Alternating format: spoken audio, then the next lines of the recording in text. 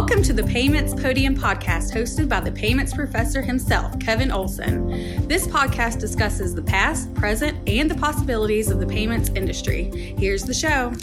Hey, everybody, and welcome to the Payments Podium. I'm the Payments Professor, and I got to tell you guys, I am excited about today's topic. I've got Matt Luzadder, and I hope I didn't butcher your name. I got just too much energy going. We've been already having a little bit of discussion, and knew it was time to hit the record button. Matt he's an attorney, but folks, he's one of the best attorneys that I've talked to in a while, especially when it comes to, get this, we're going to talk about ransomware. We're going to talk about cybersecurity. And for you payments folks, I got to tell you something too. Matt is a CAMS certified attorney. So this is a guy who knows payments. This is a guy who's heavily involved in payments. He does some work with the Payments Alliance through NACHA.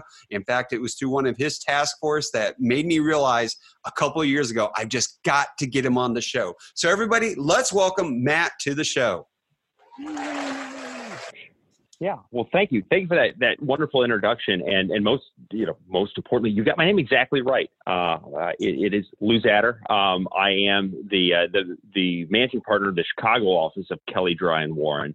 We're a national law firm, but I focus on the payments industry. I focus on compliance. I do a little bit of litigation here and there when necessary. We seek to generally avoid that, but I got into this cybersecurity space through compliance, right? Because our regulators care about it, and my clients were increasingly being asked about it, both during sort of their regulatory exams, and then they have customers that ask, and everyone realizes this is a hot topic, and ransomware is certainly one aspect of it that is really scary for a lot of companies. So that's a little bit on, yeah. And I think that this is where you need to, it's not a set it and forget it, because the hackers are always going to be trying to find a way over the wall, through the wall, under the wall, and they're adapting all the time, and businesses need to adapt as well. And I think part of that's understanding sort of what ransomware is at its core and what the objectives are. That's a great place to start too, because when you say you got in here by going through compliance, and it is not a set it and forget it. I love that term. That's one I tell people all the time. You should be constantly improving upon, reviewing your policies and procedures. But what ransomware is a really good question that I'd like to have you answer. But also, do you know the first ransomware case, or at least the first ransomware case I ever heard of, was actually via floppy disk? No way. I might have to go dig up this story, but there's a story about an early video game, and this was in the 80s, believe it or not, late 80s, of a video game on floppy disk, that if you put, the disk in your drive and installed it, it put ransomware on your computer, and it actually had somebody's address, send a check and all here, and I will mail you back a disk with the program to be able to take the ransomware off. Wow. People have been sharing and caring for longer than I knew. Sharing and caring. But could you give a brief description of what you consider ransomware to be? So there's some different types of ransomware out there. I mean, essentially what ransomware does is it takes control of your files away from you, and it puts them in the hands of the hostage taker, of the hacker that's gotten into the system. And they may have different goals, right? Some goals of ransomware is just your straight ransom, your straight extortion. Send, 500 Bitcoins to this address, and I will send you the key to unencrypt your data. It's that sort of, they want to cripple the business to the point that they pay to get their information back. There's also that ransomware, which is that we're seeing a rise of, that has sort of that dual function too, which is that if you do not pay me the ransom that I've demanded for this information, I'm going to put it out there on the internet, right? We're going to expose all of your customers' information, and then, dealing with me, the hacker, is going to be the worst not the worst of what you have to deal with, because you're going to have your state regulators, you're going to have your plaintiffs bar going after you, you're going to have pissed off customers, and that's another type of hybrid ransomware that we're seeing now, right? You also have ransomware as shareware out there, where the goal of the ransomware is to populate itself, right? It's taking that floppy disk you mentioned and multiplying it times 10, because it's going to send malicious code out over the system, so they can at some point activate it and shut down more of the company's resources as possible, basically casting a wider net for the ransomware. You've also got destructive ransomware, which is, the whole goal is just to watch the world burn, right? And there's some bad actors out there, maybe some state actors. And when we say state actors, I'm not going to point fingers in any particular countries like Iran or North Korea, but there is that sort of desire to just destroy a system. And that's sort of the end game that they want to get to, is locking up or destroying somebody's system there. So those are the different varieties. How you approach them depends on the particular situation. That's why there's not to use another cliche here, one size fits all for ransomware. But it's just important to understand, okay, who's doing this? And that question we all ask when something bad happens: why me? Yeah, why me? Well, what is great is I love that you hit the main ones I've always known. Ransomware is a hostage. Ransomware is bribery. Ransomware is shareware too. And the destructive ransomware, and I think it's really interesting too, is you look to the history of cyber security and what we've seen in the early days, because, I actually was a techie back in, I used things like Windows 95 and DOS. That's what I went to school and learned. And the stuff that would come out then was just to be destructive, and you wanted to be able to make a name for yourself. You wanted to be able to say, hey, I wrote this virus, I brought down these many computers. But then it changed really there in the late 90s, early 2000s, to where people are like, wait a minute, we can make money off of this. And that's really what ransomware has become today.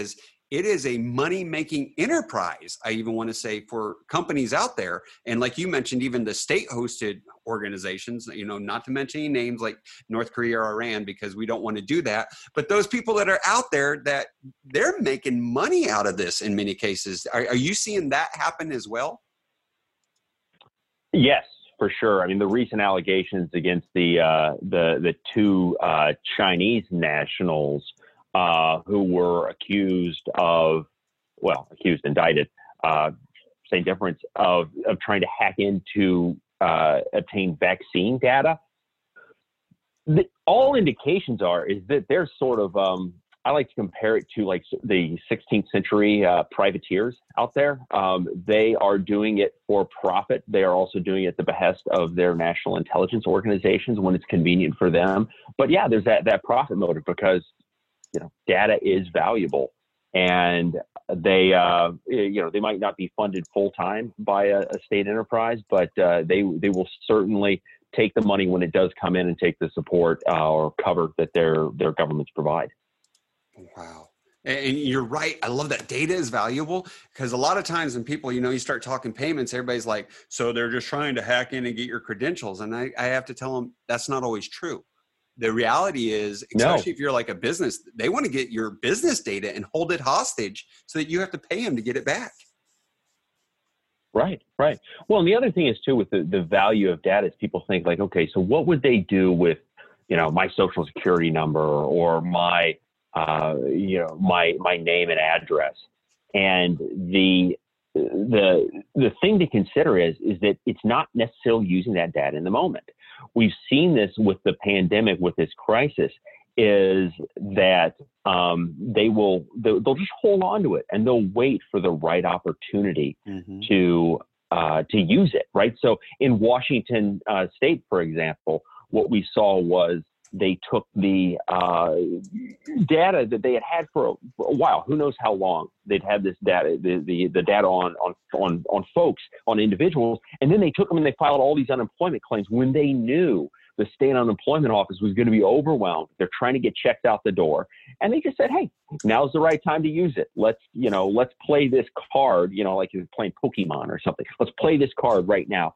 And let's to maximize our value that we're getting out of this data. And they'll do the same thing with companies' data, right? So you may think, oh, I lost it, but we haven't seen it really being used on the dark web. We haven't seen it out there. If it's out there, it's going to be used at some point, right? I mean, this stuff is an asset, and it will appreciate in value over time, possibly depending on what situations arise. And we've certainly had enough pandemonium out there that there's some great opportunities for criminals.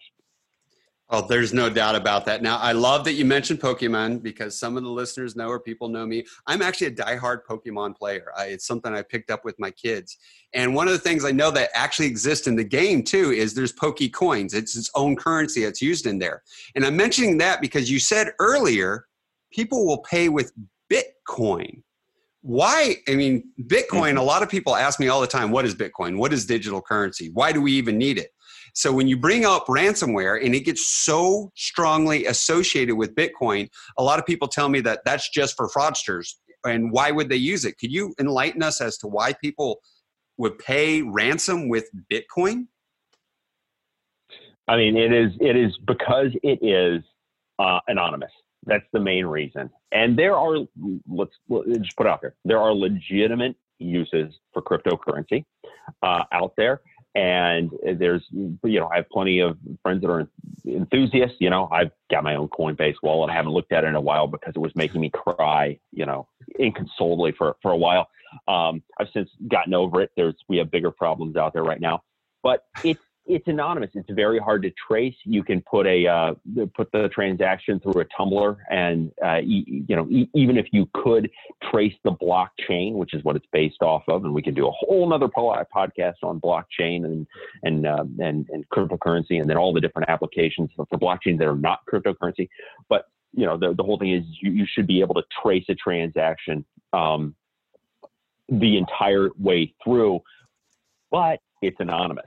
And so that's where you have these challenges for investigators that are trying to track down, okay, who is demanding this payment, who owns that wallet, so to speak, where the coins are being deposited. And that's where sort of one of the original, I'm not going to say use cases because that legitimizes it, but was for black market, dark web transactions, drugs, guns.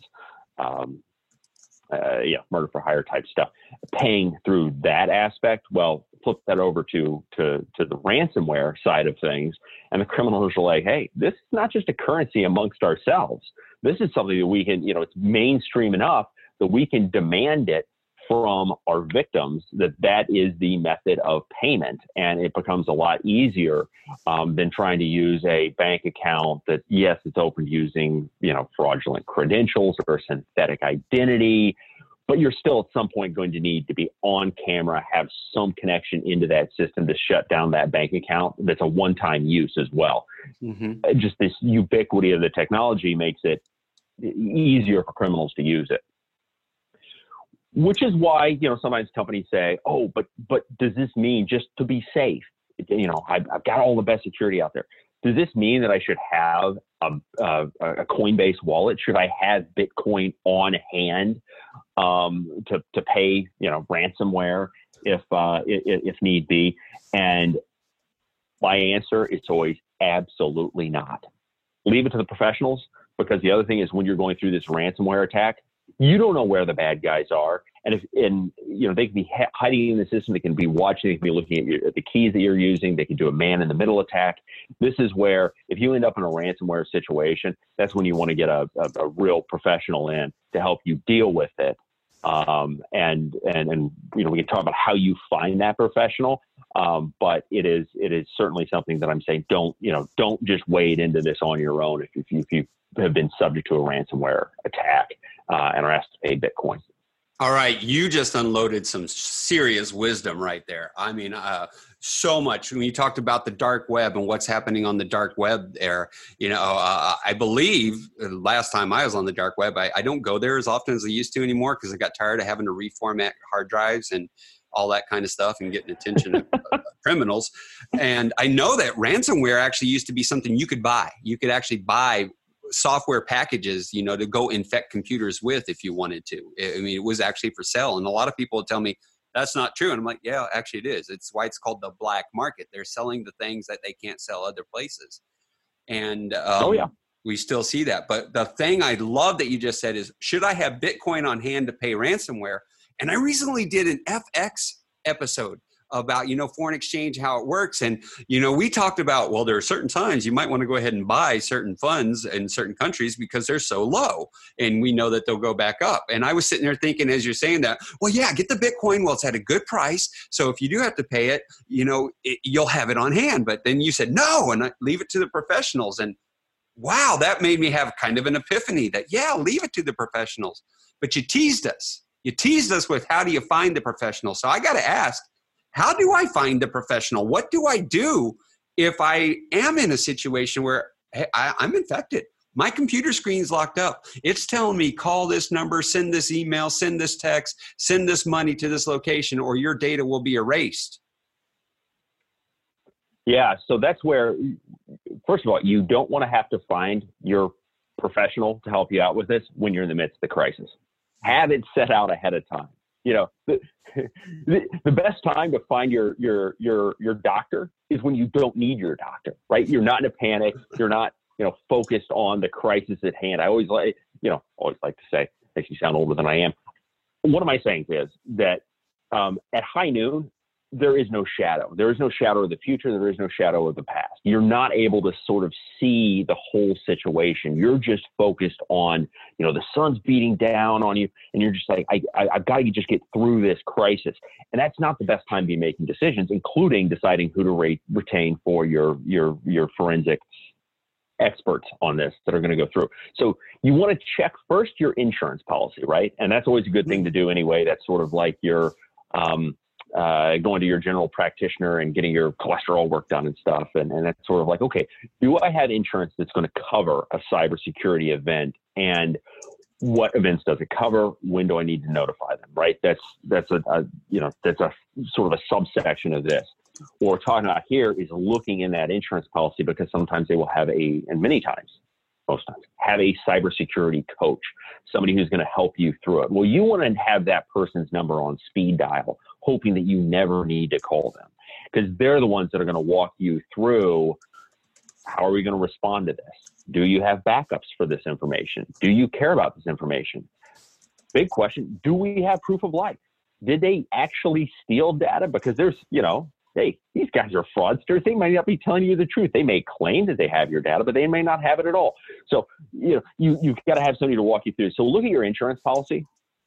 Talk to your IT department. You want it to be, somebody that they're familiar with too. You want to have all this stuff set out. You want to run a couple of tabletop exercises, and you want to keep those updated. You want to keep them evergreen. That's important.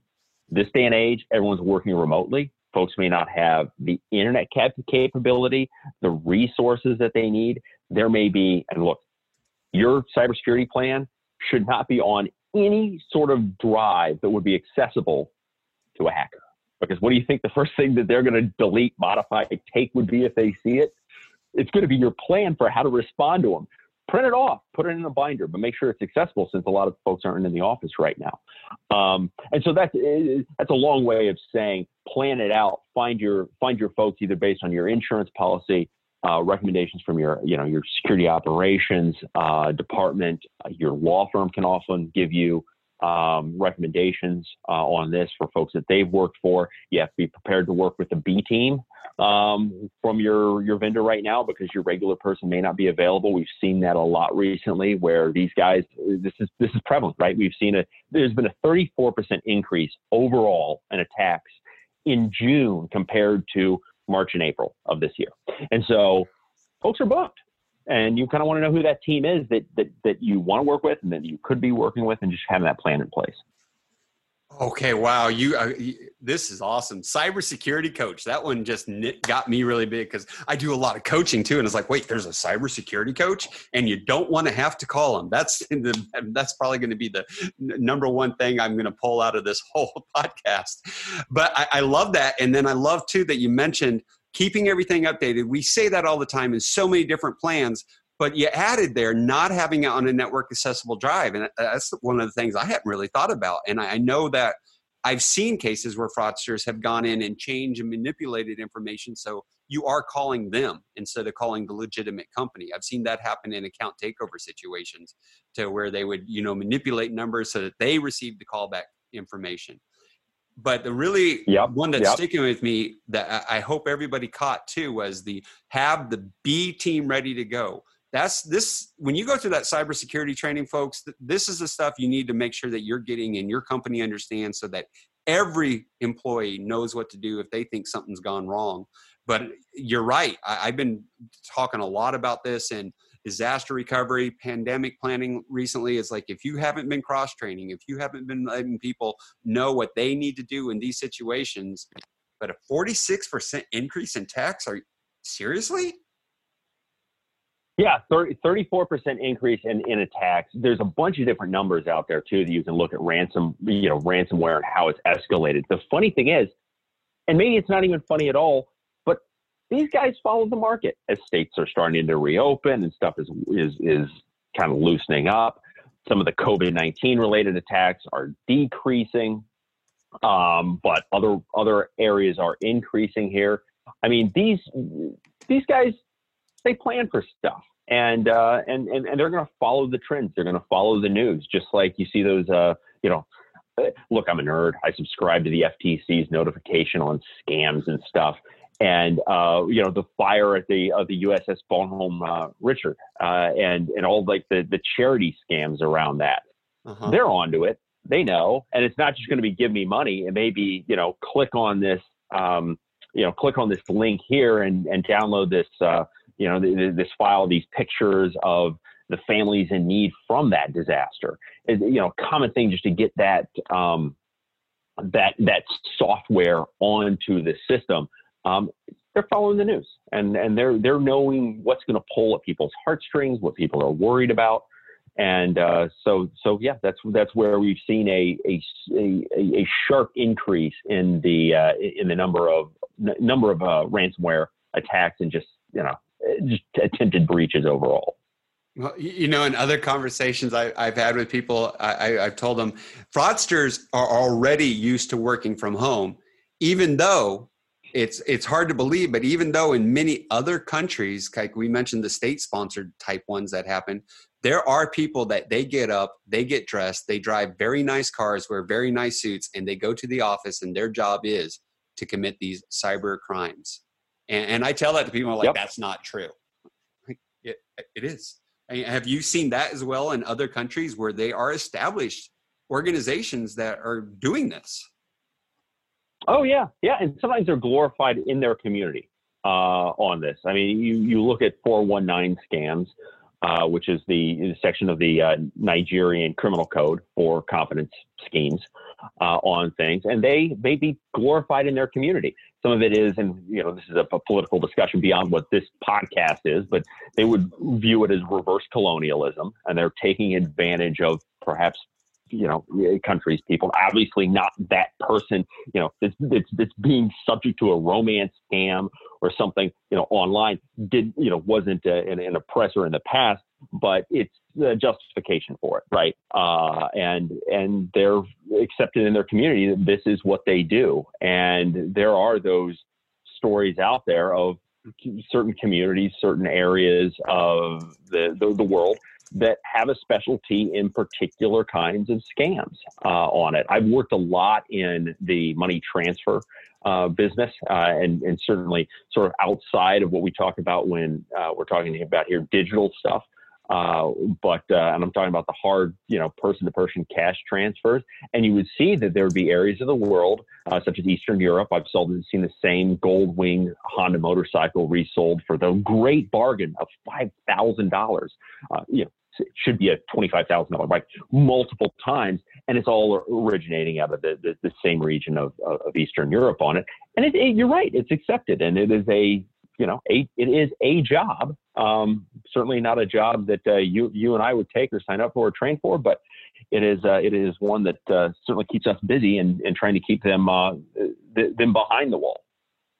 Wow. And it's just fascinating to realize. And I call it the Pablo Escobar effect, because Pablo Escobar gave so much back to the community he lived in. They protected him, even though they knew he was up to no good. And I think that's a lot that happens there too, is they're giving back and supporting their community. So people just accept it. Or like you said, the reverse colonialism effect. All right. Now you have given us a couple solutions. You said the cybersecurity coach. You told us about the insurance policy. And as we're starting to run out of time, one of the things I'd like to hear is, we've talked about a little of the past, we talked about the present and what's going on, but what are the future possibilities of what can be done to, well, I don't think we'll ever eliminate cybercrime. I really just don't, that's not possible in my world. Maybe somebody else's. But what can you see happening? What could happen in the future to better protect people, to make it harder on the criminals, to put it in a position where especially businesses, maybe even regulators, can have something to be able to do to feel a little bit safer when operating online? Yeah, that's a great question. And I think that the sort of the top line thing that I think that the businesses ought to be able to do, and having organizations like FCISIC or your what we're known as your payments associations, right? Is sharing information and putting out there, being open. This is a problem everyone's facing, right? And so there may be some, let's say, embarrassment that we were subject to a ransomware attack and it happened to us. And look, I think we need to learn from others' mistakes. I will certainly learn from my own mistakes, although that is not my preferred method of learning. But the being able to look at what somebody else has dealt with from an operational standpoint is certainly helpful. There's also that aspect that you pointed out when you alluded to the selling of ransomware on the dark web, is once a key is discovered to a particular ransomware, putting it out there, that inoculates that product, right? And then you're just forcing the hackers, the bad actors, to work harder at it, right? They've got to go out there and they've got to write more code.